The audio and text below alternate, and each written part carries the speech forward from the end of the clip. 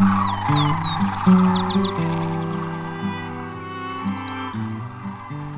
the Willapa National Wildlife Refuge to your backyard, this is Willapa Nature Notes.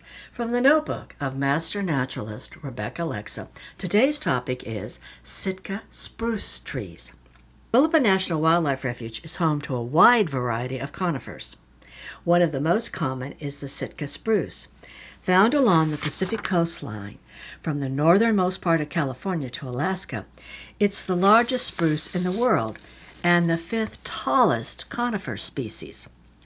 Its sharp needles are often blue-tinted, and it stands out amid the forest of western hemlock and red cedar with its upright spray of needles at its apex. Older specimens have a unique patchy texture to their bark.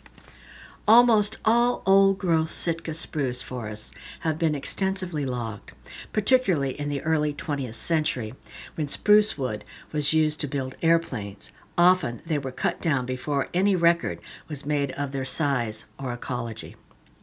The few mature trees that remain can exceed 300 feet in height and may be several hundred years old. A few old Sitka spruce trees may be seen at Teal Slough among the old-growth western red cedar. Sitka spruce is incredibly ecologically valuable. It provides habitat for a wide variety of mammals and birds throughout its range. This includes small animals that may live high up in the canopy, as well as larger mammals that find shelter and food at the base of these great trees. Even dead Sitka spruce are important. Cavity nesting birds and mammals live in snags, and once these fall over to become nurse logs, they provide nutrients to a wide variety of invertebrates, plants, and fungi. In recent years, drier, hotter summers have caused greater mortality among some stands of Sitka spruce trees, as they are adapted to places with higher humidity.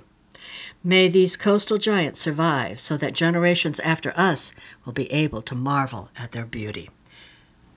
Willapa Nature Notes is a production of the Friends of the Willapa National Wildlife Refuge, and until next time, this is Kit Fleming saying, enjoy the outdoors. It's in our nature.